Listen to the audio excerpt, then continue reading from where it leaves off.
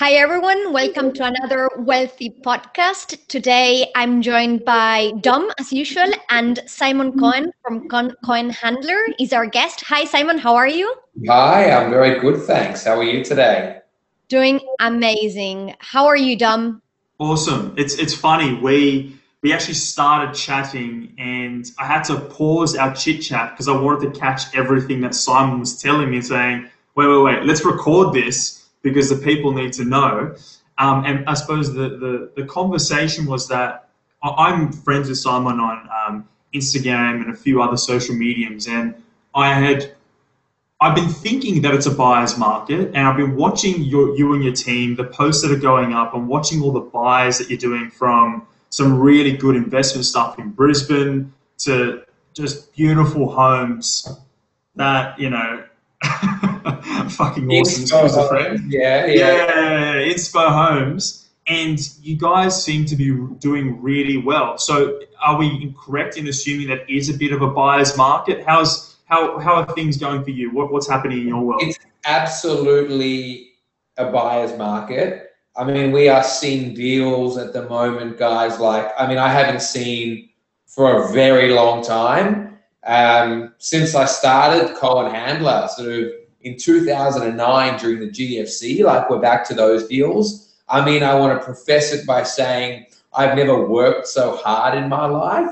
But the hard work is paying off, and it almost actually makes it a lot more exciting. But yeah, I mean, if you're a buyer right now and you have the capability, you're one of the fortunate who can buy. And I reckon a lot more people actually can buy than think they can't, because a lot of clients I'm dealing with are getting pre-approved quite easily. It is just opportunities galore, and it's really awesome to be taking advantage of that. I mean, for me, you know, Dom, how much I love the negotiation part of this all, and this is where I just get to unleash. It's a lot. You're like a fox in a chicken's cage or a hen's cage. It's the best. I love it. Love it. So, I mean, sorry, Tiffy, just interrupt, but do you think that we're going to see more stock coming to the market? Because I'm looking, I've got people who are all hunting out, looking for deals. Are you noticing that there's a bit of a shortage of supply? Do you think that that's going to change in the short to medium, maybe long term? There is definitely a shortage. I mean, stock is super dry, and everyone assumes a lot of stock's going to come on the market. But if you're obviously going through hardship, the government's freezing your repayments, banks are letting you have these breaks, why would you sell your house if you're living in it for free, right? For us, it's about finding people who are motivated to sell. They've either bought and need to sell. There are divorces. There are some people who've had to shut down their businesses and are selling for that. There is still a lot of motivation to sell, but, if I had that crystal ball, Dom, not sure I'd be sitting here with you right now. But what I can tell you is I don't think as much is going to come on the market as people actually think. We're in a market where 90% of stock's off market right now, and I don't see a bunch of stock coming on the market. That's interesting. That's very interesting that you said almost 90% is off market, right? And that's where the value of your business or our business comes in, that we're being able to access the off market deals. Now, Simon, can I ask, how do you take advantage of this market if you're looking to buy your own home? I think, Tiff, you really want to find people who are motivated and use that motivation to your advantage, whether it is someone who's bought and settled, or someone, who does need the cash because they've shut down a business, or just the fact that the world is going through what we're going through, and every owner needs to understand and accept that. Now is a time, we all talk about, when our parents and grandparents bought property and how they became super wealthy through it. I'm saying just in general, not mine.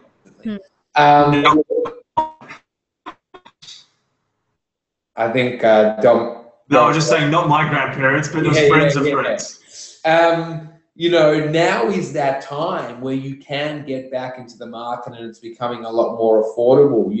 You look at the stock market, you look at any billionaires over history, they've all gotten in when everyone else is getting out. And, I think now is really a time, what will happen is confidence will come back, the market will start climbing, and everyone's going to start trying to jump into a climbing market. I think now is a very, very exciting time to buy. And I can't remember if I was just telling you or not, or I was telling someone outside, but I am looking to buy in the next 3 months because I just think it's going to be that time where I'm going to get something much better than I would have been able to get 6 months ago. And that, interestingly, is the thing we've seen the most, where we've had clients who were looking 6 months ago and they're buying things now they never thought they'd be able to buy. And, that's a pretty awesome thing to be seeing. Can I ask a personal question? Sorry, Dom, you go. No, you go, then I'll go after you. I was going to ask if you're looking to buy as an investment or for your new own home. Me, I want to upsize my home. I think it's a great time. I'm personally not planning on selling my current home. I'll turn that into an investment. And so what that's worth is irrelevant. I really want to move up to the next level if I can. So that actually my question personally. You should be selling. Do you think that you should be cutting some dead weight or using the opportunity to try and get rid of your property, trade up? Is there movement? Is this an opportunity in the market for you to make moves like that? Or should you be holding on to the assets and just trying to accumulate? Like, do you think now's the time to reposition the portfolio, or is it too hard to trade? My biggest regret in life is selling properties. I should never have sold a bunch of properties, but, life is life.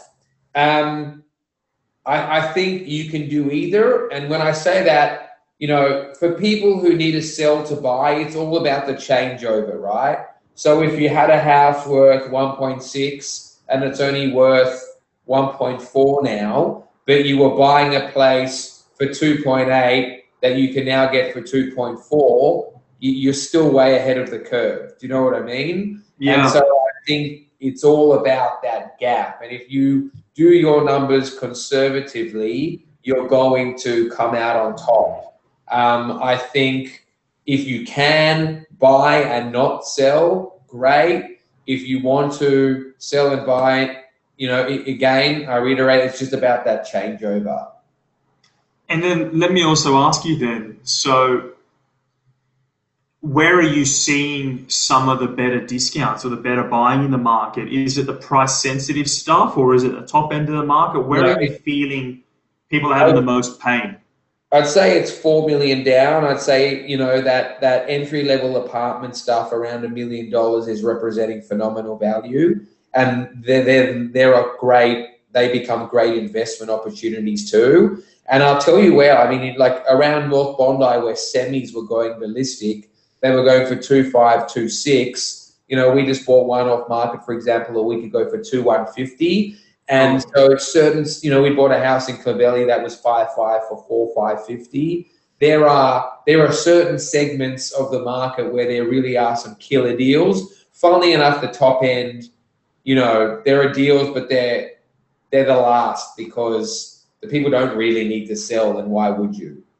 So do you think that it's the people that are selling now, it's because they need to, like, and that's what's driving this price? Like there's an impetus for them to sell, whether it's someone's sick or they've lost their business or there's something's happened. Or they're trading up, or they want to move in this market and they see the opportunity. I just got off the phone to a guy who's got a semi in Bondi. He wants to take this opportunity to move to a freestanding home in Bondi. And the gap's a lot smaller for him, where he might lose 200 grand on the semi, he'll buy for 600 grand less on the house. And so there are those deals that people aren't forced to sell. They're very happy, they're very comfortable, but they want to sell and they need to sell this house to buy that house. So it's motivated purchasers and buyers. It feels like there are deals that are being done pretty... It's a market of motivation, which is the best sort of market to be in. Have you seen a lot of people selling out of fear? Yeah. And it sounds bad, but fear is what we love. People let go the most. And so when I asked you before how you take advantage of this market, if you're buying your own home, would your recommendation change if I were asking you if you're now looking to invest? Would you do something differently to take advantage of it? Absolutely not. I think, investment is all about yield and capital growth. In my opinion, it's really about capital growth. If you're buying stuff at discounts now, you're going to be well ahead of the game. Rents are higher and prices are lower. It even becomes more attractive. I would say a year ago to buy an investment property was very difficult. Today, you're buying great investments. Yeah, completely agree. And if we were to ask you what types of recommendations would you be giving people out there, would your recommendation change if we're talking about experienced investors or first time investors or first home buyers versus people upsizing or downsizing? Like, do you have different tips for people?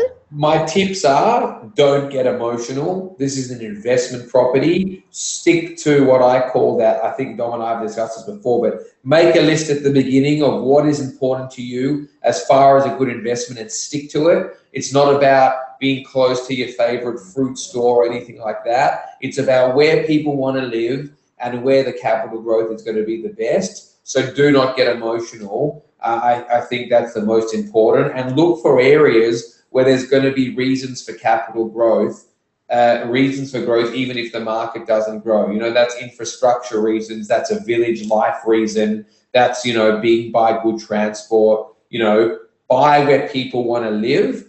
Don't buy where there's a heap of competition. A massive new block in, Moore Park, where there's going to be half the building for rent and half the building for sale all at the same time, in my humble opinion, is not a good investment.